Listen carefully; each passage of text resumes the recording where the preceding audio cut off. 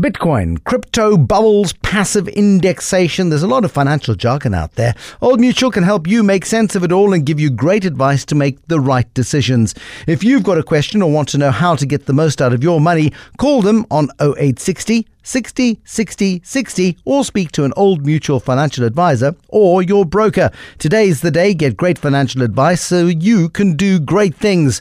Old Mutual is a licensed financial services provider.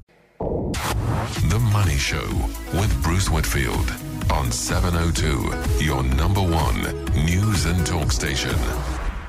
Welcome to The Money Show on this Thursday night. Personal finance coming up later. Plus, of course, we've got small business tonight, and we've invited somebody who was last on The Money Show at the time of our 1,000 Rand challenge a very long time ago, and I feel quite guilty about it. But Pavlo, exhausted from the Nedbank Business Accelerator, drained from the Nedbank Business Accelerator, begged for time off. And so we said to him, sure, you can have the time off. Gives us a great excuse to have Tracy Webster, who is, she calls herself Chief Visionary. Oh dear.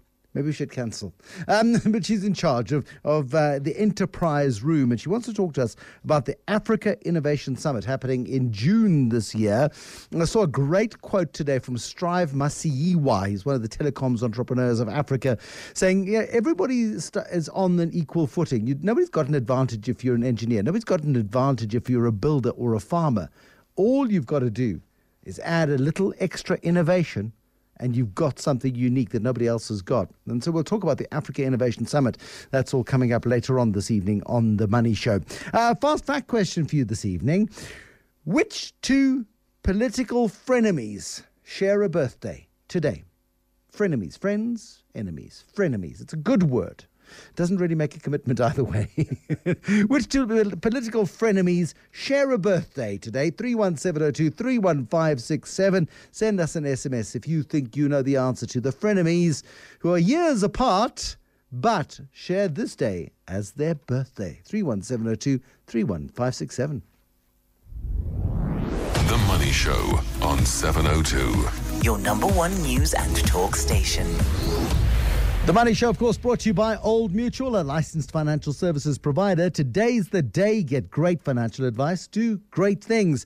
SAA has appointed a guy pivotal in the turnarounds of Old Mutual and Nedbank, 2004, 2005. Both businesses found themselves in serious trouble. That's more than a dozen years ago. And now I see that he's been appointed the interim chief financial officer at SAA. His name is Bob Head. He's also, until recently, served as acting chief financial officer at SARS. Now he's taking over another fraught portfolio, and this is at the national carrier at SAA. And you can bet your bottom dollar, if that's your last dollar, if you're SAA, that if there is anything worth saving at SAA, if there's a restructuring opportunity that can be achieved, then Vuyani Jahana, the chief executive, who is getting his feet very firmly under the desk, he's been there now for 4 or 5 months. He's getting some really good. His wingman, you could say.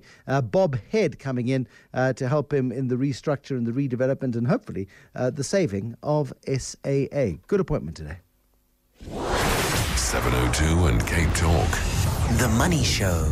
The Steinhoff story is enough to make you weep. It's developing more plot twists than an episode of Game of Thrones. There's more blood on the floor than an average episode of that particular series. And with the share price down 98% from its peak, and like the fabled TV series, we keep seeing business leaders by many in the market who were seen as heroes being gradually, their reputations being killed off. The JSE talking to Steinhoff and also to the Frankfurt Stock Exchange about whether or not the company's actually breached listing requirements. And this is a company that has sailed very, very close to the wind for a very long time. We're learning more and more about the way in which it's operated in the last 4 months than we probably have at any other time in the other 20 years of its listed history. But 98% of its value is gone. It has been completely obliterated from the value of the share. Now, Jannie Rossouw is head of Wits University School of Economics and Business Sciences and joins us on the line from Johannesburg. He's recently been thinking deeply about this. He's been writing extensively about it as well. Prof, when you look at the mess around Steinhoff, you contend that although Marcus Jooste put up his hand on the day that he resigned to say this was me and me alone, that it is simply impossible that a disaster the scale and the magnitude of Steinhoff could have been cooked up in isolation. Good evening to the listeners. Yes, indeed, as I've said before, surely Mr. Marcus Jooste did not sort of walk around at night and changed figures without anybody seeing him. Okay, so Marcus Jooste, you contend, did not act alone. You don't point any particular fingers at any individual, but you do suggest very strongly that the board was asleep at the wheel at best. Yes, indeed. There's no doubt in South African company law and in published financial statements that boards of public companies are responsible for the published financial statements. Now, in the case of Steinhoff, we've not yet seen the 2017 financial statements, and the board at the time was, and the remaining board members of that period still are, responsible for the publication of those statements, and we now see the statements of earlier years being restated, which means that the figures published before could not be relied on. And again, the boards at that time were responsible for these financial statements. So I place the problem at the feet of board members who served at the time of the crisis in December 2017. I mean, Chris Ovisa in Parliament said that he was genuinely shocked by what they were finding out gradually within Steinhoff. He said he had been, effectively, that he'd been duped as the controlling shareholder, as the chairman of the company, as a long-running board member of somebody who clearly trusted Marcus Jooste with his life savings. And he claimed to have been duped by this. Why can we not accept that at face value? Well, naturally, he has to speak for himself, but it's difficult for me to accept that board members can serve in very big fees as board members and have no idea what's going on. At the minimum, then, those board members should offer to repay the fees that they've earned as Steinhoff directors if they clearly had no idea what was going on. How complex would it have been for a single individual to have pulled off a fraud on the scale suspected to have been perpetrated at Steinhoff? Would it even be possible, even for the most influential, the most intelligent, the most capable Machiavellian individual in the world to pull it off? Well, we will have to wait for the restated financial statements, but in my mind it would simply be impossible for one person to pull that off and to get that past the board, except if the board is literally asleep. And then, as I've said, the board must own up, and the remainder of the board members who served in 2017 at the minimum should repay their board fees and should quietly disappear. But to the contrary, what we are seeing at the moment is that the remainder of the board members, Dr. Steve Boyson, Dr. Johan van Zyl and Ms. Heather Son, are insisting on additional fees being paid for them for efforts that they've put in since December 2017, so-called to save the company. And the more they try to save the company, the lower the share price goes. So my sense is it's time to step away and give somebody else a chance. Now, these directors, there was a proposal that was going to be put to the AGM, which has been called without financials to look at ahead of time. The proposal, though, seems to have been withdrawn. You say it's a worthwhile exercise to zoom in on it. The mere fact that the proposal was even made by people who'd been on the board during the time of crisis, that they should be paid very substantial, in the hundreds of thousands of euros in fees in order to do this work. The mere fact that they suggested it is in itself, you would argue, a big problem. Indeed, in the initial announcement of the annual general meeting, it was very neatly stated it is proposed that. So I would like to know who it is. Introduce me to it.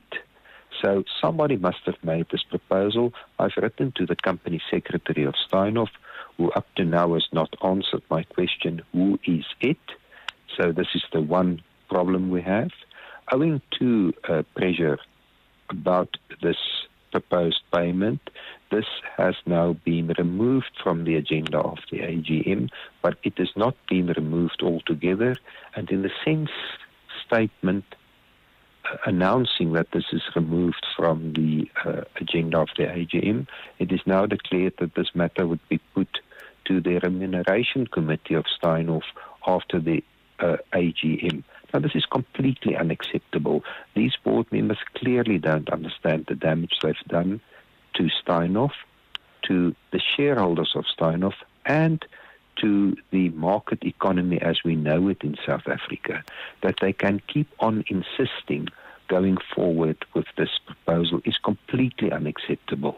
And it really shows how incapable these people are of understanding their actions, and they should therefore just not be on Steinhoff's board. It also asks questions. It also raises questions about their fitness to serve on other boards. And I really urge other companies where these individuals serve to consider whether they are fit to serve on their boards. I want you to elaborate on that, because that is a very, very strong statement from somebody, a senior academic, the Wits University, head of the School of Economic and Business Sciences. Please substantiate why it is that these individuals should not be, in your view, allowed to serve on other boards, or why other companies shouldn't countenance their serving on those boards. Well, clearly they didn't discharge proper corporate governance at Steinhoff while they served on the boards of Steinhoff. So how can we have any confidence that they're discharging proper corporate governance at any other boards on which they serve?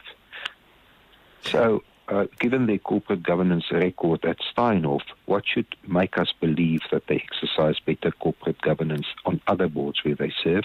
Secondly, they clearly don't understand how unacceptable their action is to insist on so-called extra payments to try and sort out the mess that happened under their watch.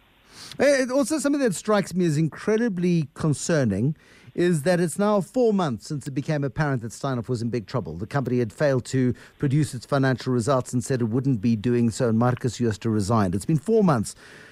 4 months to try to solve a problem that is so big that even PwC is saying we're not going to get through this until the end of the year at least, suggests that the problem was so enormous that if you missed it, you are either not paying attention or there's something more serious at play. Yes, indeed. And it really raises questions about corporate governance, as I've said. And I come back to my point. We have to remember that the board members are responsible for the financial statements of the company. Now, if these financial statements, as I've said, are restated, they clearly missed something very, very large that happened over a number of years, because the financials of previous years are also being restated. So, hence my remarks about the fitness to serve. Professor Jannie Rossouw, that is going to put a cat amongst the pigeons. It really is. Thank you. He is the Wits University Head of School of Economic and Business Sciences, Professor Jannie Rossouw, this evening, suggesting that directors who have been on the board at Steinhoff for some time should not be on the boards of other companies. 31702 31567. Fair comment? Give us a call. The Money Show. The markets. I'm still quite gobsmacked by the strength of the statement being made by Professor Jannie Rossouw this evening, the head of Wits University's School of Economic and Business Sciences, that directors who served on the boards of Steinhoff in the run-up to the calamitous collapse shouldn't be allowed to serve on other boards. Graham Kerner with the Kerner perspective this evening. Does the Prof have a point? I think he does. I think, from the beginning when this thing broke, I was sort of saying, well, where was the audit committee of the board? Of course, we're all very grumpy with Deloitte's, but I think the audit committee is a committee. It is a subcommittee of the board whose job it is to make sure that the financial results that are being reported by the company will stand up to scrutiny when the auditors come to sign them off. I mean, in very simple terms, that's their job, right? Yeah. So I've actually got, it's a couple of years old, but the Steinhoff annual report open here. And if I can just read the audit committee's functions, it says, the audit committee has the responsibility of reviewing the finance function and has satisfied itself as to the expertise, resources, experience of the company's finance function. It also has the responsibility to appoint and review the performance of chief internal executives. But it then goes on, Bruce. This is, I think, where the cracks appeared and where the vulnerabilities might have been, where you say, well, you operate, you're listed in Frankfurt, your head office is in Holland, and you've got operations all over the world. Quite importantly, it says the audit committee members attend divisional audit committee meetings, and the audit committee from time to time invites divisional audit committee members to attend the meetings of Steinhoff Audit Committee. So it's not as though you're sort of sitting, at a distance and peripherally. And I think in that sense, the Prof has a point. Whether the whole board should fall on their swords or not is another matter. Yeah, I mean, it's dangerous to sort of put everybody with the same brush. You don't know what's happened in those meetings. It'd be interesting to see board minutes, of course, to see who raised what when and what questions were raised. I mean, these are complex issues, but people are getting very cross about it. I mean, 4% of my retirement annuity was in Steinhoff. Yeah. I'm over it now, but, Well, I'm still not over it. You never make that money back. It is gone forever. That is 4% of the value of your old age, money that you've carefully squirreled away. In the wisdom of the fund managers who manage the retirement annuity, they popped it into Steinhoff, like many others. Look, I think, when people take a swipe at Christo Wiese, the one thing I will say is I honestly do believe he was duped. I think just before that, him and Jooste often were accused that Marcus Jooste was effectively his portfolio manager, and I think both of them took great exception at that. But I think that there was an element of truth. Because, Christo Wiese wasn't looking for your average, common or variety, garden variety portfolio manager. He's looking for somebody who sort of shared his values. And the fact that they lined the ShopRite into Star transaction up tells me that I believe that Christo Wiese was blindsided. They were lined up, but Whitey Basson seemed to see through it, and while he was there, and said, "Absolutely not. You're not going to do it. Not while I'm here." Absolutely right. So I think, but that's why I don't believe that Christo Wiese, for example, was aware of it. But one person alone cannot do it. But I do think it was concentrated at the top, and the fact that this business operated in so many jurisdictions and had debt all over the world created the confusion and created the opportunity for what is, I think, really one person's intention to seriously manipulate financial statement. However, if you are somebody with 30 or 40 years of business experience and there is confusion and there isn't absolute clarity, and you are on the audit committee of a company, your job is to seek that clarity. Absolutely right. And I think that's the issue. Whether it's a €6 billion hole or a €10 billion hole, whether the property portfolio was overvalued by 30%, or, I still say, Bruce, I'm most grumpy with the auditors. And I tell you why. Yeah. When you've got a €4 billion €4 billion off balance sheet asset, you should be asking, is this thing recoverable? Frankly, that is where I'm most grumpy. Gugu in North Riding is grumpy too. Hello, Gugu. Hi, Bruce. How are you? Very good. Tell us why you're grumpy. I'm good, thanks. Bruce, my question is, first of all, it's shocking that they are suggesting that they should be increasing their payment. But the main thing is that they got a fee for the time that they were serving on that board. And that was part of their responsibility. So never mind that they're asking for an increase, but the company should actually be calling the money back that they paid for their service, because the board members were not looking at or advising the company as how they were supposed to be advising them. And the committee was not delivering in what it was supposed to be delivering. That much is coming out of the wash, and many people would agree with you on that particular point. Let's move very briefly, if we can, Graham Kerner, on to what else happened on markets today. I mean, Donald Trump and his various tweets on shiny Tomahawk missiles being lobbed towards Syria sent the gold price yesterday spiking. Today, that gold price pulled back, platinum price pulled back. But, markets are so twitchy at the moment. Well, Bruce, last week we were all consumed with trade wars, which looked imminent, and then ironically it was Xi Jinping who sort of diffused that situation a little bit. And I think today also, the Russians seem to sort of be taking a slightly more conciliatory tone. But Donald Trump seems hell-bent on looking for a fight with everybody, whether it's the Syrians and the Russians or the Chinese in terms of potential trade wars. And we joke about it. And, as your commentator was saying last night, I mean, a president of that standing to be using Twitter and to sort of be almost, commenting as glibly as he is about, sending our shiny new Tomahawk missiles. It just seems so inappropriate. But it obviously is working for him, and he's playing to a specific audience. I wonder whether or not Donald Trump thinks he's achieving what diplomats take decades to achieve, and that he's getting speedy results. He's got Xi Jinping to open up the Chinese economy more. He's got Vladimir Putin to expose himself a little bit more. I think Donald Trump regards himself as something of a diplomatic unicorn, for want of a better word. Yeah, the billion-dollar unicorn. The billion-dollar unicorn. Markets up 0.5% on the day. Any particular trends that you're seeing at the moment other than extraordinary volatility and the topsy-turvy nature of markets? Well, I think today the banks were strong. As you say, the gold stocks were the biggest losers. But I think a lot of shares are in a range. If you look at Standard Bank, it ratcheted up. And now it's sort of in this 210 to 220 range. So I think still people very positive about the outlook for SA Incorporated and the banks. But in spite of the rand being a little bit softer, you saw the likes of, Aspen and Bidcorp and British American Tobacco all a little bit weaker. But the market is very, very jittery. You wake up at 4 o'clock in the morning, and the first thing you do is you lean over and look at Bloomberg or Reuters to see what Donald Trump's been up to overnight. And that's why you look the way you do. You need some more sleep. Graham Kerner with the Kerner perspective. That was unfair.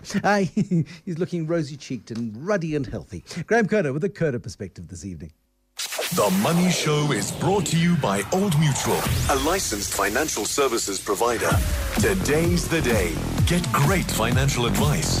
Do great things.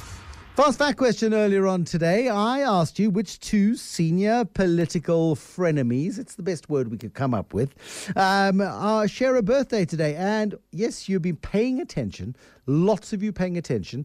Jacob Zuma, Pravin Gordhan, says Godfrey in Protea Glen. Alexis, Pravin Gordhan and Jay-Z. Pravin Gordhan and Jacob Zuma, says S. Mjako, Umpom Soma, and so many others. Lulama, also former President Jacob Zuma. They do share a birthday. President Jacob Zuma, former President Jacob Zuma, born in 1942, and that makes him 76 today. And Pravin Gordhan, the finance minister, born in 1949. That would make him 69 today, thereabouts. So years apart, poles apart in many respects. But Pravin Gordhan, Jacob Zuma, political allies at one point until just over a year ago. Of course, the president stuck the knife in between into Pravin Gordhan's back and fired him as finance minister and sent the country into a crisis from which we hopefully will be recovering. But Pravin Gordhan and Jacob Zuma share today, the 11th of April, as 12th of April,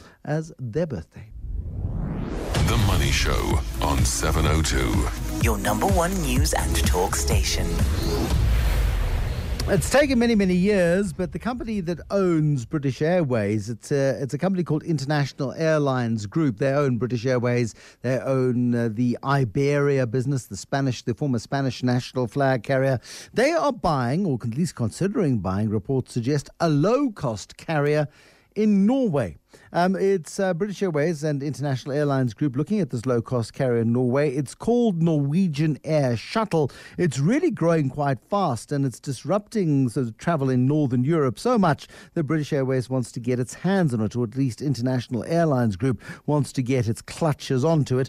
And today, the share price of Norwegian Air Shuttle rose by about 38% on speculation that a deal might be, in the wings, so to speak. British Airways, of course, or International Airlines Group, does own 15% of Comair, interestingly enough, in South Africa, and that gives them the right to stick the British Airways logo on the tail fins of all the Comair flights that are operated by British Airways in this country, and it operates those domestic and regional BA routes here. But it's interesting to see this consolidation of the global airline industry. Proof positive that you can make money out of airlines, and it is worthwhile to make acquisitions in a space that 10 years ago you would have been an absolute fool to go anywhere near. 702, The Money Show. Call Bruce on 011 883 0702. We haven't had any further evidence to suggest whether or not there is absolute evidence whether or not Tiger Brands has yet confirmed whether or not the listeria outbreak that killed 180 people over the last 18 months in South Africa can in fact be tracked back to its Polokwane processing plant. This was the Department of Health's contention that it had found the source of this outbreak, and what we've seen is Enterprise suspend production at 4 of its factories, and the listeria outbreak has miraculously dried up. Yet Tiger Brands, as far as we can tell, still stands by the contention that there is no evidence directly linking it to the deaths as a result of that listeria outbreak. What happens when there's a food safety scare is that consumers do tend to vote with their feet. Nkululeko Lutuli is spokesperson for the South African Meat Processors Association. Nkululeko, welcome to the Money Show. What has been the impact on the meat processing industry in South Africa? Good evening, Bruce, and good evening to your listeners. The impact of the listeria outbreak has naturally dampened demand for processed meats, and there is a widespread downturn in production throughout the industry. Widespread down, so it's hurt the production, then there's a widespread downturn. Quantify that for me, please. Well, the numbers are obviously fluid throughout the different manufacturers, but if you look at the retail numbers that came through immediately after the announcement, you were looking at about a 60% downturn in sales through the retailers. 60% downturn in sales, does that then mean that there is processed meat being stockpiled somewhere, or are factories mothballing and laying off workers? Well, you will know that the outbreak was contained to 3 different facilities, and those facilities took the necessary steps to recall products, and I'm sure that whatever stock they had is being contained in a safe environment. However, it was an industry-wide problem in that processed meats as a category was affected, and so a lot of factories are currently either suspended production or have gone on short time of production. And this has got devastating consequences, of course. I mean, people can find alternative food sources, but for people dependent on their livelihoods, people working in these factories, not linked to Enterprise and Tiger Brands, other producers of processed meats are now feeling the cold wind of association. Yeah, absolutely. As a category, I think we play a space in the market of affordable meat protein, and that's both to the consumers and the manufacturers. If the question that is being asked is what is the impact on employment, the downturn in manufacturing and sales necessarily leads to the affordability of companies to sustain production. And so there has been a layoff of workers and short time implemented by manufacturers. Are we talking tens of people, hundreds of people, thousands of people affected? The association, which is SAMPA, has contacted its members, and from accounts recently done, we estimate about 1,690 jobs to date. So 1,690 jobs affected, or 1,690 jobs lost, being cut off, or those? Does that include the people who are being short-time? These are cut-offs. The short-time numbers are slightly less, ranging between 250 and 300. Now, perhaps I'm not particularly observant on this, but I'm not seeing an industry-wide drive to restore confidence in processed meats. Have I missed something? Yes and no. The SAMPA is a self-regulating body, and we have been engaging since the announcement of the listeriosis outbreak. We have been engaging authorities and government in harmonizing standards on food safety production. And so whilst the industry may not have taken the lead in the conversation, we were cognizant of the loss of life and the public sensitivity towards that. But since then, there has been widespread engagement with authorities in stabilizing and increasing food safety standards. Is it too soon for you to be saying, as Sampa, polony is a safe food to eat? Just make sure that you warm it through or that you fry it up in a pan or whatever the case might be. We're not seeing that sort of initiative from the industry, which means that in the background, there's a huge amount of concern about safety generally within that industry, or am I taking it a step too far? It may be a step too far at this stage. What the technicalities around it lie in what levels of the scientific aspects or the academic aspects of safety that there is. I think it's important to note that Listeria is a foodborne disease, not only out of processed meats, but out of various food products. And so the implications of food safety standards go well beyond processed meats. And that is where cohesion and interaction with stakeholders needs to come to an agreement. So at what point do we see some sort of initiative by your association to get this industry back on its feet again? Already, 1,690 people, according to your best calculations, are out of work as a result of a drop-off in demand and a drop-off in production. Another 200 to 300 are not getting the same paychecks as they were getting 2 months ago. This is building and is becoming a bit of a crisis, surely. Yes, it is. It is. The industry has approached authorities with interim measures that can certainly be implemented in a very short space of time.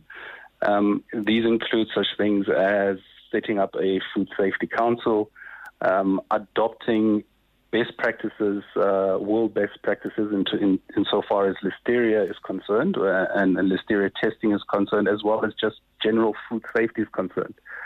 There is a consumer and community-based campaign that we will be embarking on as part of an education process on general food health safety. And so, again, it's a case of having engaged the authorities to say these are the standards that the industry is willing to implement, whilst regulation and legislation happens in the background from the authorities. Has food regulation been slack, in your view, as an association up until now?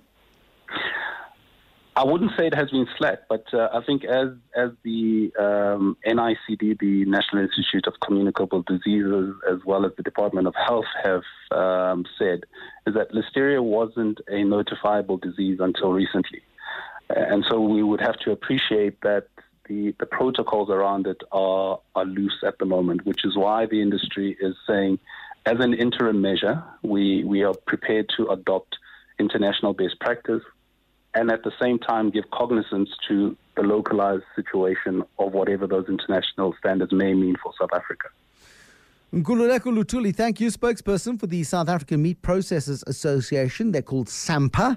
It's a voluntary association, self-regulating association. And yeah, we're seeing jobs being affected as a result of a dramatic slowdown in consumption of processed meats in South Africa as factories go on short time, as factories stop their production facilities altogether, as an industry tries to grapple with food safety standards that need to be enhanced to ensure public safety. Don't forget, 180 people died as a result of Listeria poisoning. I mean, it happened over a 12 to 14 month period, but it's devastating. And you can never be careful enough when it comes to public health and public safety when it comes to the stuff that you're asked to put into your mouth. The Money Show, FAQs. So FAQs, and you've been captivated, I think, by so much by the Sagamata story. So your Money Show FAQ this week, what is a unicorn? I was away on leave when the Sagamata announced plans to list. Tomorrow was the listing day on the JSE. Then yesterday, they suddenly withdrew their plans to list on the JSE after the exchange told them that they'd failed to comply with an aspect of the Companies Act. They said they had, and then they said, well, we're not going to list on the JSE then, not this week. and then implying in a very long statement which goes through the countryside and making various points that nobody understands how clever they are, and they've been the victim of a media smear campaign, etc., all the usual stuff. But rather than fight it, Sagamata has bizarrely indicated it won't be bothering with resubmitting its listing to the JSE. I say indicated because that's what they do indicate. Instead, they say they might sell to foreigners, or they could list instead elsewhere where they'll be better appreciated, somewhere like New York or Hong Kong. I wrote in more detail about it on businessinsider.co.za today, and you can find that story there if you're interested. But a couple of things stood out amongst all the extraordinary fluff around this listing. It billed itself as an MSP, a multi-sided platform, whatever that is. But you've been asking, what is a unicorn? Because it also said it's going to be the first African unicorn. Paul Theron, Managing Director at Festact. What is, in market terms, not in My Little Pony terms, a unicorn? Damn, you stole my line. No, look, Bruce, the unicorn by rights is a company which has a market value or enterprise value above $1 billion. And it's a characteristic of the way global markets are now that these private companies like Uber and Pinterest and so on haven't come to the market because they've got such ready access to, private pools of funding or venture capital. And they calculate the value of the enterprise, of course, by way of, issuances of stock to these private investors that value the business at above that level. So there has never been, to my knowledge, a South African unicorn or even an African one. I mean, there are a couple of contenders who came quite close.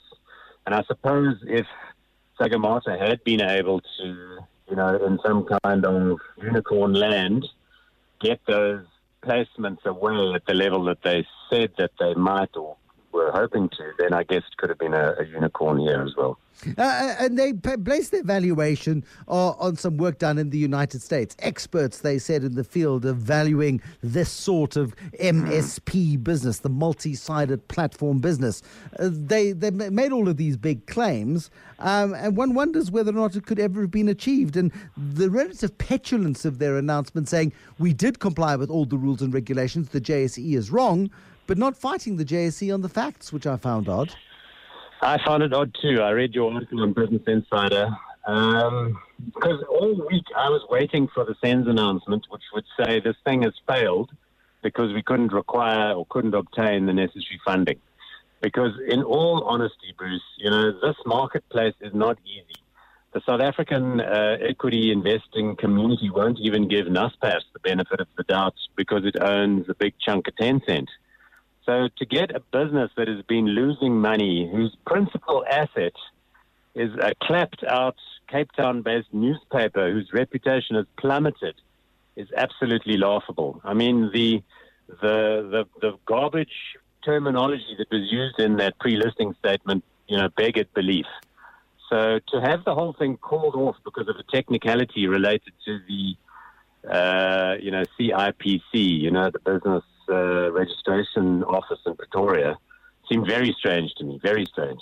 And so a unicorn is a business with a proven track record. A unicorn is a business with an enterprise value of $1 billion based on the amount of money it's managed to raise from investors. And it sort of gets these unicorn statuses updated on a regular basis. How far away from a unicorn then is Sagamata, and how likely is it to find willing, happy and able investors in New York and Hong Kong, which when I last checked were more picky than the JSE?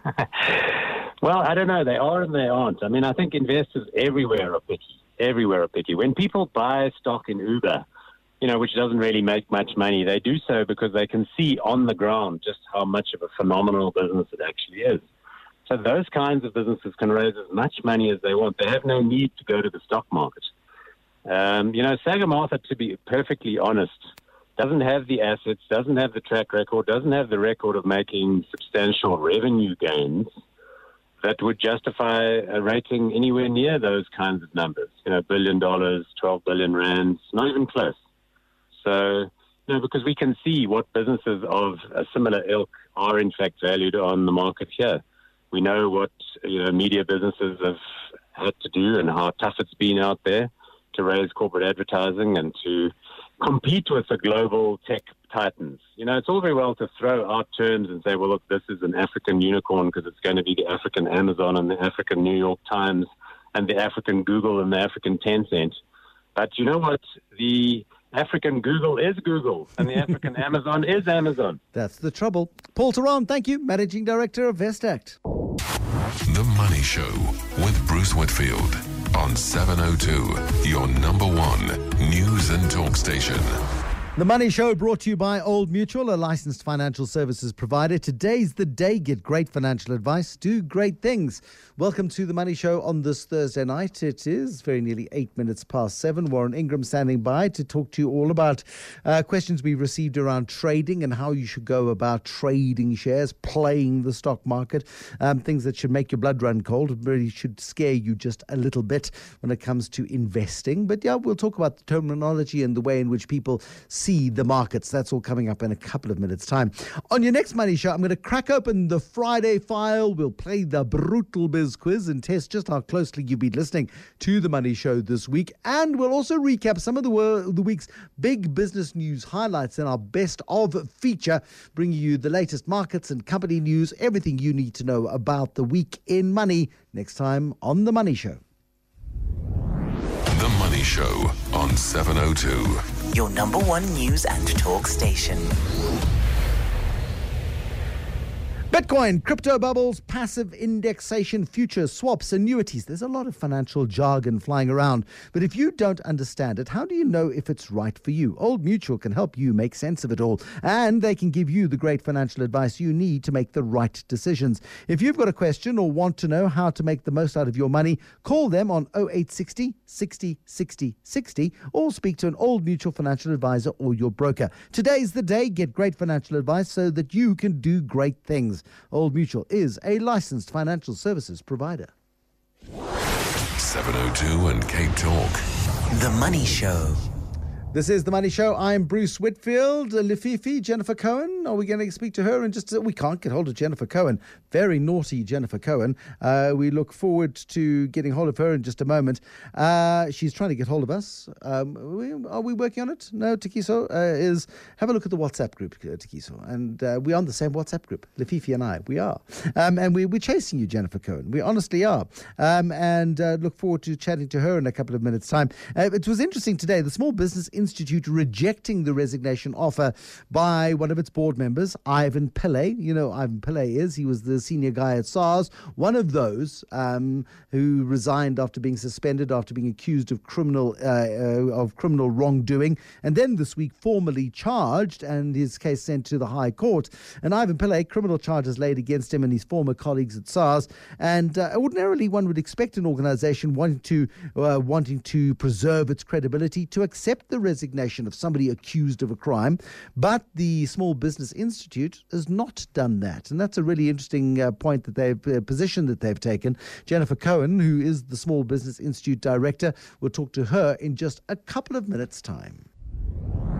The Money Show on 702. Your number one news and talk station. It really is an odd state of affairs. We'll get hold of Jennifer Cohen. We will, as and when we can. But first, Warren Ingram this evening with Personal Finance. And this Personal Finance feature, of course, is brought to you on The Money Show every Thursday night by Ned Group Investments. See money differently. Ned Group Investments is a registered unit trust manager. Warren Ingram is in studio with us this evening, and we get lots of emails from people saying, how do I do this? Should I do this? Oh, I've got a problem. Oh, I've got an inheritance. What a nice problem I've got. Tonight's question is, I'd like to trade on the market, but I've got no idea how it's done or how to go about it. It's a lovely question, actually. So I think you're probably expecting me to say, don't do it, and that is precisely what I'm expecting to get from you. and I don't think, for me, I don't think that's really always the answer. I think if people are wanting to learn about how investments work, they need to do it in a very careful way and not just be gung-ho about doing it. And shares, investing in shares is a fantastic teacher. And what you need to understand is it's going to teach you about investments and about markets for the rest of your life. So please don't start. If you're going to start, and we need to talk about what, where, and how, and why, and all of those things, but just right at the outset, understand you're going to make an incredible amount of mistakes. The very best investors in the world over long careers will tell you that they think they have a superb career if they make 55 to 60 out of 100 decisions right. I mean, your superhero, Warren Buffett, is of the view that you just have to have more winners than losers, and as long as you're ahead, you're making money, you'll be absolutely fine. Yeah. It's a very simplistic view because nobody wants to do 51% good and 49% bad.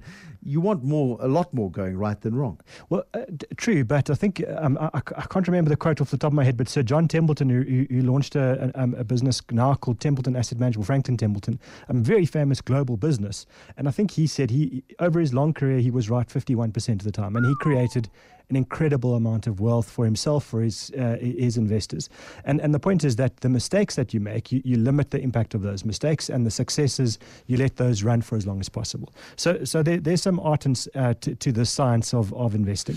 Okay, yes. But what I think we need to start with is there is, like a pack of cigarettes, there needs to be a huge health warning with investing in shares. And I was going to just tell you that our Make Money Monday special edition, where we talk to well-known people about their money and how they manage their money and the lessons they've learned, without fail, each and every single individual who has ever managed a share portfolio of their own, and these are people who are some CEOs and some directors of companies and some actors and some singers and some art collectors and wine experts and all sorts of people. Every single one of them has stopped doing it because they've made mistakes that have hurt them, or they've lost confidence in their ability to make sensible long-term calls, and they've happily outsourced that process to a third party. Yeah, so I think to me, I would say when you're going to start a process like this, and if you want to learn about investing, and I think we don't really know much about the person that's asking us the question. We literally got that question. Yeah. So we don't know if they're experienced or not, or how much money or whatever. But we assume they know zip. They know zip, and they're starting out is the other assumption I'm going to make. Right. So if you're going to do that, then do it with a small amount of money that you can totally afford to lose. You can afford to lose every cent of the money that you're going to put into the stock market. That has to be the opening gambit here. And if you're going to do that, then I think make sure that the way you trade those shares is important. So in other words, you don't want to go to a place that's going to charge you 150 Rand as a transaction cost, because if you're only going to invest $1,000, then 150 Rand is a huge transaction charge. You're never going to make up that. That is 15%. And Yeah. I mean, at best, last year was a pretty good year on markets, but in the previous 2 or 3, you would never have made your money back in those 3 years. No, absolutely. I mean, you expect to get about 12 to 15% a year from the stock market over a long period of time. So if you lose all of that in one shot in transactions, and the other thing is you can't just buy one share. You can't just be lazy, do enough homework on one company that now is going to make you money, because unfortunately that company might be Steinhoff, and in which case you wiped out most of your wealth. So you're going to need to buy quite a few different businesses if you're going to do this, and therefore you need to make sure the transaction costs are very low. So look for the more fintech businesses, look for the newer companies out there that are prepared to trade at very low costs. Some of these are now charging you 0.5 or 0.6% without a minimum. So if you're trading 100 Rand and they're charging you 60 cents, well, okay. That makes sense to me, and then you can take your $1,000 and you can buy 10 shares. But that is the change in the dynamic of what has happened on the JSE in recent years, because it used to be that you would have to go to a stockbroker, and you would have to open up a stockbroking account with that stockbroker, and you would have to then deposit money in their account, and they would then buy the shares on your behalf, and they would then hold those shares in safe custody for you, and you might get a statement once a month to tell you how things are going. And you're paying for that service, and that's everyone's entitled to make a living. But thank goodness that business model has been turned on its head. Exactly, and I think that's why I'm prepared to change my answer in terms of people starting out, that they should do it, but just do it with a small amount of money and then spread out your investments across a range. So how do you go about this? And I think the starting point here is you have to be prepared when you're investing in shares to do a large amount of homework. You can't just read a newspaper headline or listen to you and me talk about a company that that we think, is good because we've done our 30 seconds of discussion about it. You're actually going to have to go and really do the homework to understand that business. Why is it growing? What's its protection around competition? How is it going to price itself? All of this. And for the vast majority of people, they simply don't have the time to do this particular project justice. Sure, you can join an investment club, for example. You could get together with a group of mates. You could divide up the process. You could do your reading. You could do your research, have your meetings, and you could meet together and discuss these ideas. But as an individual to do it and to do it properly, to really understand why you should be buying First Rand over Standard Bank or Standard Bank over Nedbank or Nedbank over Barclays Africa or ABSA, how does an ordinary human being with a day job, 2 kids, a mortgage, and a shopping habit, for argument's sake, find the time to make those decisions? I think your first point is a good one. You need to spread the workload. You need to divide that up, that research up across a range of people. And nowadays, the nice thing about the world we're in now is there are investment forums. In other words, you can actually join forums which might in another sense be an enormous investment club, and start to understand as a group what's going on and how markets work. I think you do need to do a large amount of reading as well about investing and studying the greats like Warren Buffett and Peter Lynch and those people to understand how they choose shares. And then you still need to go and do the homework. You still need to go and read the company's annual reports and read 3 or 4 of those. So I'm not discouraging people from doing it. I'm saying it's a great thing to do, but you really have to go and put in the work. And if you're not going to do that, then I'm going to give you two solutions. Step 1, which is then maybe the one that's not going to surprise you so much, is you can still use that stockbroking account to buy exchange traded funds. Yeah. And I think that requires a lot less homework. And you're still going to have to do some homework because you're going to need to find out what exchange traded fund you're going to buy. So is it going to be... And there's a universe of nearly 100 of the things now. Yeah. So suddenly that's become a lot more complicated than it was 10 years ago. Yeah, and I think, if I look at the questions we get on exchange traded funds, it's just the plethora of these doesn't necessarily make the work harder, because I think you need to be quite simple. If you're starting out, buy one that covers a broad market. So, for example, you can buy one in South Africa that covers the whole world stock market. It's literally called the MSCI World Index. So that covers the world. You've done the world. Well done. You don't have to do any more homework on that. What you need to know there is what the cost of that exchange traded fund is. So not the buying cost, but what is the running cost of that? Can I be critical of that particular approach and say that wasn't the question?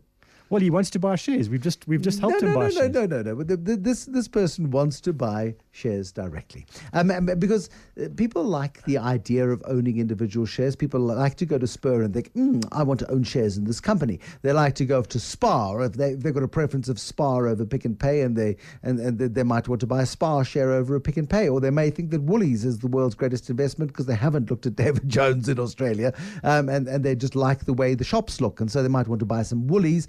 So that every time they go into these companies or into these shops or have an experience with the brands in which they're invested, they sort of feel a bit of ownership. No problem with it. Just do the homework then. That's really it's going back to point number 1. Then do it with caution. Read the label, read the warning label on the box. Make sure you've done the homework, and then doing that sort of on the ground research is not a bad thing at all. So the problem is it's easy to experience retailers. It's easy to experience banks yourself. You can go and do the homework. Very hard to go and experience a miner, for example. Yeah. A mining and how can you tell who is a better miner of platinum or a better miner of gold, and who better manages their reserves and who better manages the price they are able to get because they release their resources at a particular moment in time when markets are good or markets are bad? Exactly. And I think the other problem is if you only focus on the businesses that you deal with, what you're going to end up doing is dealing with retailers, banks, cell phone companies, maybe telecom or broader communications businesses, let's say, nowadays internet businesses as well. But you're not really going to cover their economy. And that's the problem for me in this scenario, is that your drivers of what moves those businesses are largely the same. So what drives a bank and what drives a retailer are not very different. And so now if interest rates move, it has a big impact on your portfolio. So I would say you are really going to have to rely on a lot of homework. So I'll take your criticism, but I still think... It's not criticism, it's an observation, which is different. Okay. So what I would say is maybe start with with then saying, I believe in the banking sector at the moment because it's cheap and I think South African banks are good.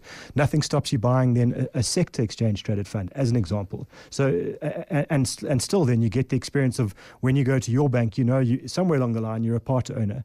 But I would still say I would spread my risks. In other words, I would then have my individual shares that I've bought in combination with something else, whether it then is a basket of exchange traded funds or a unit trust. That doesn't matter. And I think that's the experience of your Make Money Mondays guests, is that they probably started overcommitted too much money to their share portfolio, had probably an excess of confidence, which is largely based on often on ignorance in the beginning, and didn't have something else. Whereas I think the people that I've seen that have done this successfully, typically they would have 80 or 90% of their assets elsewhere, managed properly in a nice spread portfolio, but then they've still got that experience themselves of buying the individual shares. And what's really interesting is how often they do a lot better than those other funds in certain periods, and how often they do so much worse when things go against them.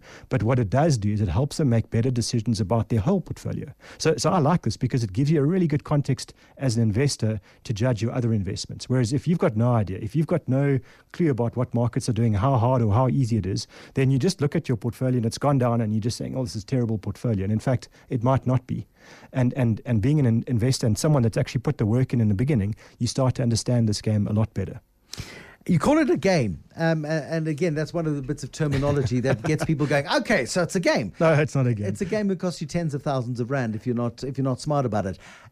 There's the upside and the downside to paying very close attention to your own share portfolio. It can become obsessive, where you're looking at it at breakfast, lunch, and supper time, and then twice again before you're going to bed, losing sleep and waking up first thing in the morning to try and see what the Dow did last night, to see what direction that's going to drive on the JSE and how it's going to impact on your shares. And that's maybe a good or a bad thing, because it means that you're engaged and you're keeping a very close watch on stuff. But it also leads to people making knee-jerk decisions and panicking in and out of shares and positions and stuff. So it's amazing. For example, in the States, they studied how investors' performance changed as they were given more information about the stock market. So there's Charles Schwab is one of the very big online brokerages in America, and as they gave their clients more market information, in other words, real-time prices, they could track the portfolio and what the market was doing live, as opposed to 15 minutes or 30 minutes delay or something like that. What they found was the performance of their clients' portfolios reduced as they were given more live information. Yeah. So what I would say is you've got to me, I would take the Warren Buffett approach, which is to say you've only allowed to make 5 investment decisions. He says in your lifetime. I think that's a bit strict, but 5 investment decisions per year. 5. And that could be the decision to buy something or the decision to sell something. That's already 2. Done. Yeah. So if you do that and you say to yourself, I'm going to win if I transact less, then you start to get a better picture of how to make decisions. And I think what goes on day to day, week to week is largely noise. That's not going to help you make a long-term decision. You need to look at the stuff. I think even once a month is absolutely fine, once you've done your research on what to buy. And what you really want to do is buy with a view to never selling. And I think that's the point, is a lot of the time, Bitcoin provides a great example. People are buying with a very specific view to selling in a week or a month or a year. And I see it was a JP Morgan that's being sued in the States now because, they're charging people with buying their Bitcoin on their credit card. Now, if you're going to start doing shares with money like that, you just need to know you've already lost before you've started. So what you're doing now is you're buying with a view to saying, I'm in this for 7, 10, 15 years, and hopefully I'm going to make a lot of money, but I don't plan to sell unless something goes horribly wrong. The wisdom this evening of Warren Ingram. Warren Ingram is a financial advisor. He is a financial advisor and a director at Galileo Capital. If anybody in your circle wants to get into trading shares, please make sure that they listen to this podcast.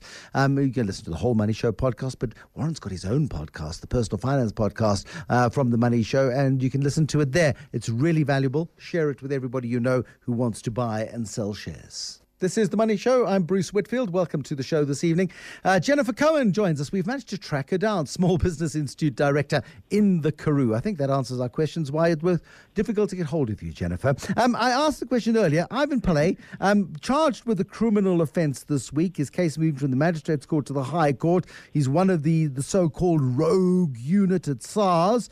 Ordinarily, when a director of an entity says, I'm under criminal investigation, I've been charged with a criminal offence, any organisation on which they serve would gratefully accept an offered resignation. It saves the trouble of firing them. Yet the Small Business Institute has not taken that step. Why not? Well, Bruce, I think it doesn't take much of a stretch of the imagination to interpret the charges as an act designed to prevent Mr. Pillay and his colleagues of becoming reappointed as part of President Ramaphosa's new dawn. He and his colleagues have made it very clear for months now that they would be available. These charges came with no forewarning. We just see it as part of the political game that's still going on in this country. We had an Indaba about a month ago, and everybody on every panel suggested that we're not out of the woods yet, and so we just have to support him publicly. The SBI, the Small Business Institute, is concerned with a lot of aspects of the business environment. On behalf of our members, we wanted to be on record saying that without competence in the public service, proper governance, adherence to the rule of law, we have no chance of achieving inclusive growth and job creation. Laying criminal charges against Mr. Pillay following the discrediting of the KPMG report and the Sunday Times fictitious portrayal of this rogue unit just seemed to have very little credibility in our minds, and the decision was unanimous at the board. Let's not forget that KPMG, of course, not only withdrew the report, but then paid back the 33 million rand they'd achieved in fees to SARS to emphasize the point that the report that was utilized to get rid of Ivan Pillay and his colleagues couldn't be relied upon. I mean, that's the bottom line, and that explains it very nicely. What does, for interest's sake, Ivan Pillay do for the Small Business Institute? Well, the SBI, as you know, is a sort of resuscitated version of what was the AHI, which was founded 75 years ago to represent the interests of business chambers. We're a member of BUSA. And last year, Chairman Bernard Swanepoel and our Vice Chairman, Sipho Nkosi, spearheaded a new sort of memorandum of incorporation, reconstituted and transformed the board, and it was all built around portfolios of responsibility. So Ivan and his other former colleague, Yelisa Piki, are both involved in quite a bit of, I guess you could call it sort of desktop research. In one of our first meetings, I remember Ivan saying that we need to understand all the institutions in government whose purpose it is to serve small business. What do they do? What funds or assistance are available? Do they deliver? How do we understand what the red tape is? Can it be curtailed? Can it be more efficient? And then he and Yelisa will look at ways of suggesting how to improve these issues, help explain what's available to our members and to the small business community at large, and then at the same time identifying what the private sector and the SBI can do. And then in addition, they want to make a sort of business case for government to allocate funding properly. One of the things, too, that we've advocated since the beginning of the year and was part of our response to the SONA statement by the President is that in the Ministry of Small Business, the Small Business Act requires that every ministry look at what their legislation or regulations they promulgate, look at the effect they have on small businesses, and none do that sufficiently well. So these are sort of some of the things that Ivan's devoting his mind and time to for us.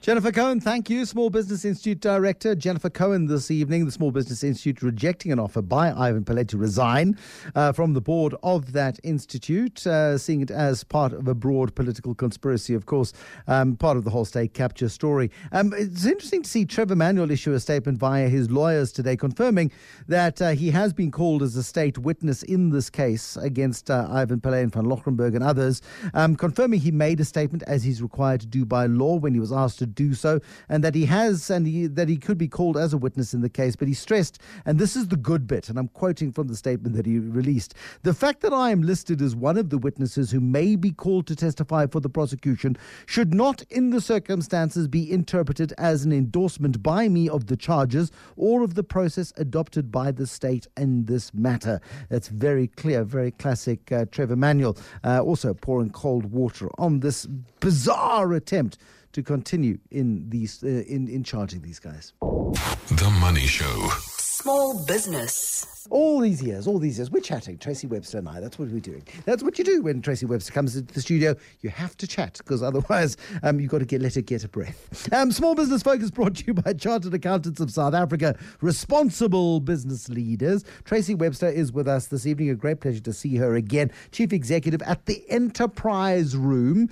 Tracy Webster's done many things. When we did our 1,000 Rand challenge, which was a long time ago, but lots of fun. She was running the Branson Center for Entrepreneurs. She's done something else since then, and now she is with the Enterprise Room. What is the Enterprise Room?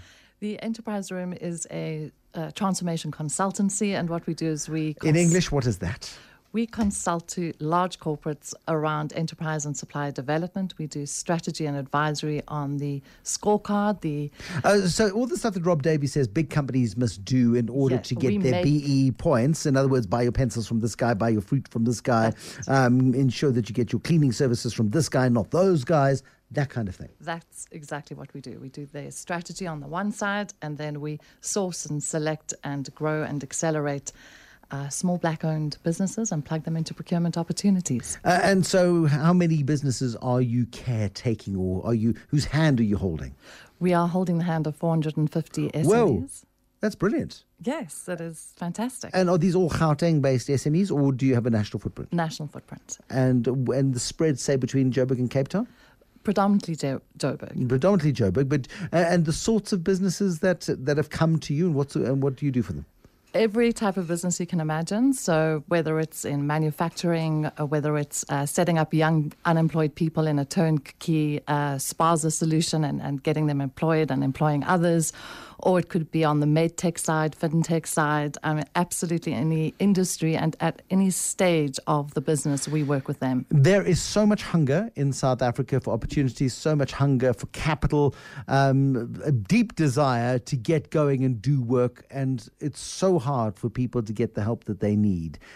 Do you accept 1 in 10 people who come through your door, 1 in 100? I mean, what is what process do you go through to identify who is going to actually fly, rather than throwing lots of money at lots of people and therefore actually undermining the process of supporting those who actually will make it?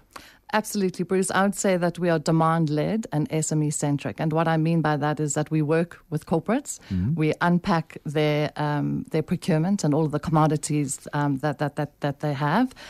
Then we identify if they already do have some black-owned businesses that are in those different commodities. And then we say, let's take those first and start growing and accelerating them. And hopefully they can get more business with you and more access to procurement. And then we will, introduce them around to other corporates and plug them into that supply chain, so we can ensure that they are going to be sustainable and that they are going to grow. If they don't have any black-owned businesses in a particular commodity, then we go out and we source and select, and we have a very rigorous process around that. We do a business diagnostic on those businesses, and we unpack where the weaknesses are, but then we'll work with that corporate to say, help us give bespoke mentorship to these businesses so that they can overcome some of those hurdles.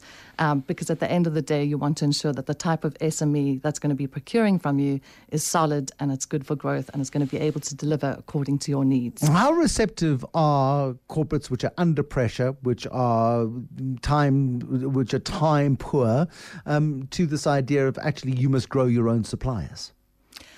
It is a tough one, but I think the way in which the codes have changed over the last year to 18 months, a lot of the emphasis is on supplier development and preferential procurement. So at the end of the day, you have to get it done. And I think what you have to do is make sure that you've got an organization such as ourselves that can journey with that entrepreneur and really help them be able to deliver in the way in which your procurement works. Because at the end of the day, you want to have a supplier that is reliable, that is consistent, that is delivering quality, etc. I think it is tough, but I think at this stage in South Africa, we don't have a choice. And I think this is what real transformation looks like. Well, we have to do it. Is Enterprise Room a for-profit organisation? Or We are. Okay. And so how do you make your money then? So we're a consultancy, so we charge our time. So you charge your time to the corporates to Yes, solve their problems. They've got a scorecard problem. Yes. And so you then say to them, we can solve your scorecard problem because we've got the database of potential suppliers and we will help and nurture and grow those suppliers on your behalf so that you can then say, we have got the following people as our suppliers on our scorecard, tick, tick, tick, tick, and theoretically everyone is happy. Absolutely. I say theoretically. No, no. I think from our side, we're more interested in corporates not seeing this as a tick box exercise, but actually harnessing that spend and using it to drive their own innovation going forward. And I think every CEO goes to sleep at the end of the day going, how am I going to be around in the next 10 years and how do I need to innovate on my own business? I mean, the brutal reality is if South African companies, if South African corporates don't help the SME sector to grow, one, they don't get their points, but two, it becomes a question of sustainability and a question of creating an environment in which you as the large corporate can continue to thrive. If the environment around you is dysfunctional and not working, you can't succeed longer term. Absolutely, and I think the more we get this right and the more we work together, the better it is going to be for everyone at the end of the day in the entire ecosystem. Tracy, she used the banned word, ecosystem. We don't like that word. We don't like that word. I don't know why I don't like that word. Okay. Let's see whether or not we can survive this impasse. Tracy Webster is my guest this evening. She is the Chief Executive at the Enterprise Room, connecting corporates to small business suppliers and helping those small business suppliers to grow their businesses to become reliable and big businesses themselves into the future. Every single business in the world was once a small business.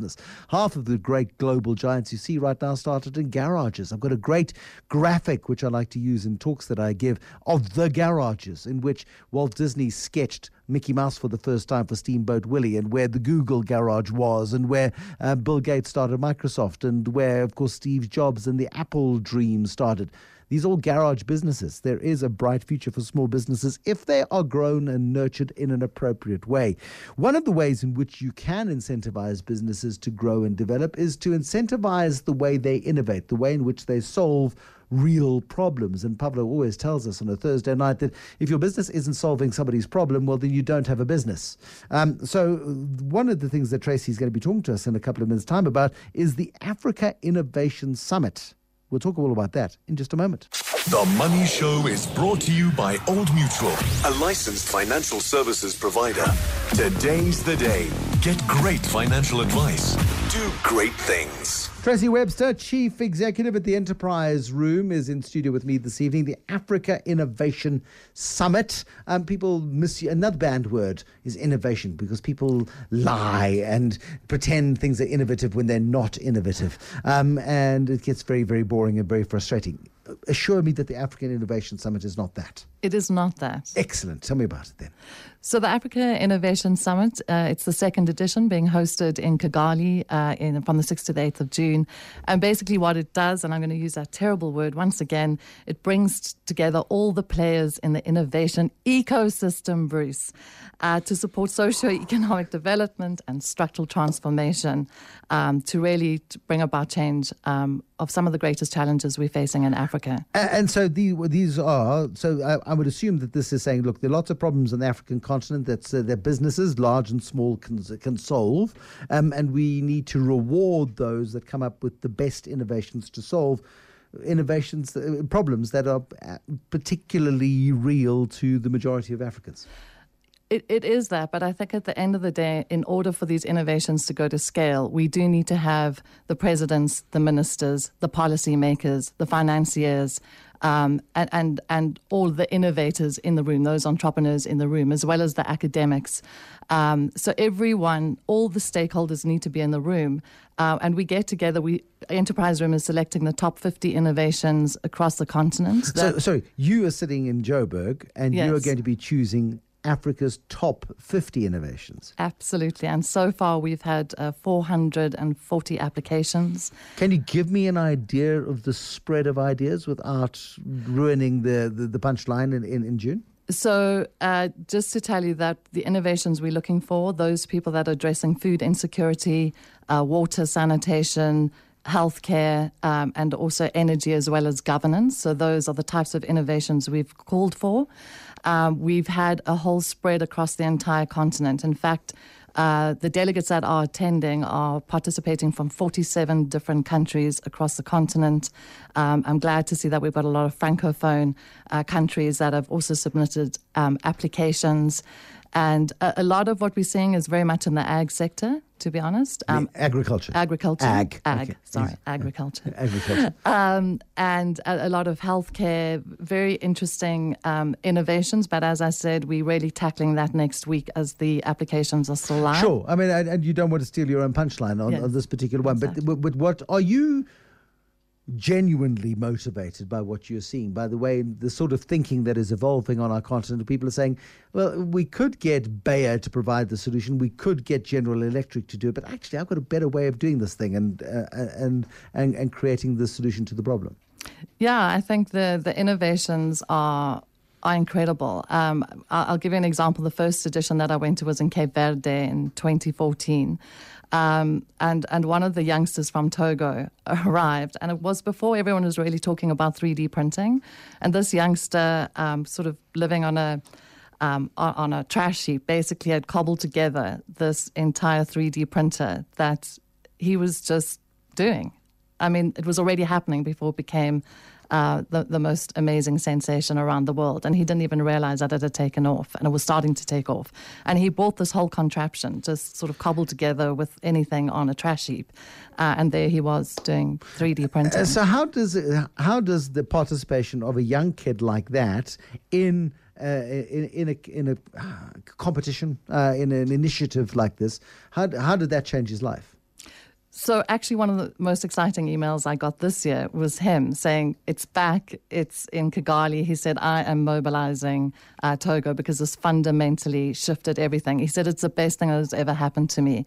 And I think young people like that don't get into the room with policymakers, presidents, ministers, where they are the center of attraction, saying, this is what is prohibiting me from getting to the next level. This is what I need. And this is how policies need to change. And if I want to scale up beyond the borders of my own country, these are the things that are prohibiting me from getting to the next level. And you've got the ears of the right people to start bringing about those changes to create the right environment for innovation to thrive and go to scale. Typically, if somebody thinks that they've come up with a really good idea and they can change the world, they can change the continent, they can improve in these various categories of food and water and sanitation and health and energy and governance, if they think they can contribute in any one of those and they want to test their innovation against the best that the continent has got to offer, what do they need to do? They've got a week, I assume. They need to get the application in by the end of this weekend, www.africaninnovationsummit.com. Okay, africaninnovationsummit.com. They've got until Sunday night. They've got till Sunday night. Because we've got 440, and we're only going to showcase 50. Yeah. Yeah. And what are going to be the parameters that you use to showcase 50? Because you could have 3 great water solutions, but one's going to be better than the other. So you take one water solution, or one agricultural solution, or one great 3D printing solution, or whatever it might be. Or do you take competitors into the room too? We will take competitors into the room too, but also bear in mind that a lot of these businesses are in different parts of the continent. So we need to give everyone a fair chance and to really showcase the different businesses that are in the different countries. That's number one. Number two, we are also looking at those ideas that are already at an MVP stage, so that they've already a minimal viable product, they've tested it, and they're ready to commercialize. That's one aspect. Do you get investors in the room as well? Yes. And then the other group that we're looking at, those that have already got traction but are wanting to scale. And then we also have a section on ideas that need to go to the next level. So, there's quite a lot of opportunity within the various different stages that you're at with these innovations. How seriously is the South African government treating this? I mean, do we have a commitment from Rob Davies that he will be in the room at the Innovation Summit? Well, not necessarily at Kigali, but we are actually having a satellite summit happening at the same time that is being run by the Department of Science and Technology. So they're hosting that. Science Technology. There'll be one happening in Ethiopia and one happening in Dakar. So you're going to have 3 different satellite summits happening simultaneously. When you started out looking at small businesses, it must be 10 years ago now, and working with small businesses, how exponential has the change been? So I think, and I really do believe the codes of good practice are bringing about the change that we need to see. Because back in the day with the Branson Center, being able to broker market opportunities for these entrepreneurs was really tough. But because now the codes are actually changing behavior, corporates are much more open to start taking this very seriously. And that's what every entrepreneur needs. They need access to finance and the right type of finance at the right stage of their business, but they need market opportunities. So plugging them into procurement opportunities is the fundamental thing that is changing these businesses to make them established and sustainable. But it didn't happen voluntarily. It had to be legislated. It had to be forced. And so the DTI, on that basis, has actually done a good thing. They've done a great thing. I'm a big fan of what they've done. Okay, well, lots of corporates would go, Tracy Webster. But we're not going to get a sustainable and transformed society unless we oblige companies to do that right thing. And Bruce, we need to remember that if you look at the US and you look at how many SMEs they've got that actually create most of the employment and actually the GDP at the end of the day. So we've got to get these SMEs sustainable. They've got to grow because they are going to be creating the jobs of the future. And you mentioned that you got Francophone Africa getting involved, and that, to my mind, is quite a big step because there's a very clear divide. It's an invisible line that sort of goes up the colonial borders of Africa, set up in the last 150 years, where there are people who speak French, there are people who speak Portuguese, there are people who speak indigenous languages, and there's quite a big Anglo sort of speaking community on the African continent as well. And very seldom do these guys intersect. Well, the founder of the Africa Innovation Summit is based in Cabo Verde, which is a Portuguese island. And the first African summit happened in Cape Verde. And so you've got the support of the ex-president Pedro Pires, who was also Mo Ibrahim, who won the Mo Ibrahim Award. Yes. And then they've got an incredibly impressive advisory board that are representatives from across the continent. So you've got Donald Kabareko, you've got Vera Songwe, you've got Christina Duarte, who was the finance minister of Cape Verde, Geraldine Fraser-Molekete. So you've got this incredible advisory board that is just mobilizing and getting the word out there. And so everything is sort of being translated into French and Portuguese because we really don't want to exclude anyone. This needs to be about Africans coming together, cross-pollinating ideas, and seeing these innovations scale. If you think you've got a bright idea, if you've got an innovation, Strive Masiyiwa. I was talking about a quote that I found earlier today saying, the playing fields are level for the engineer, for the farmer, for the builder. All you've got to do if you really want to stand out is add some innovation. And guess who's one of our speakers? Is Strive Masiyiwa. Oh, very good. I'm delighted that he's going to be there. But food, water, sanitation, health, energy and governance, Africa Innovation Summit.com. You've got until Sunday evening at 7:30. I've just made up the time. Midnight. We're giving them till midnight. Midnight. Well, you've got probably till 7 o'clock on Monday morning because nobody's going to look at it before then. But the 450 odd entries are going to be sifted through next week. If you want to be part of that group and stand a chance to be considered to attend in Kigali, the Africa Innovation Summit happening from the 6th to the 8th of June, you need to move quickly. Tracy Webster, nice to see you. Thank you for coming. The Money Show is brought to you by Old Mutual, a licensed financial services provider. Today's the day. Get great financial advice. Do great things. Koketso standing by in Cape Town and Karima standing by in Johannesburg to take you through from 8 o'clock this evening. Thank you so much for listening to The Money Show. Back again tomorrow. Have a very good Thursday evening. Good night.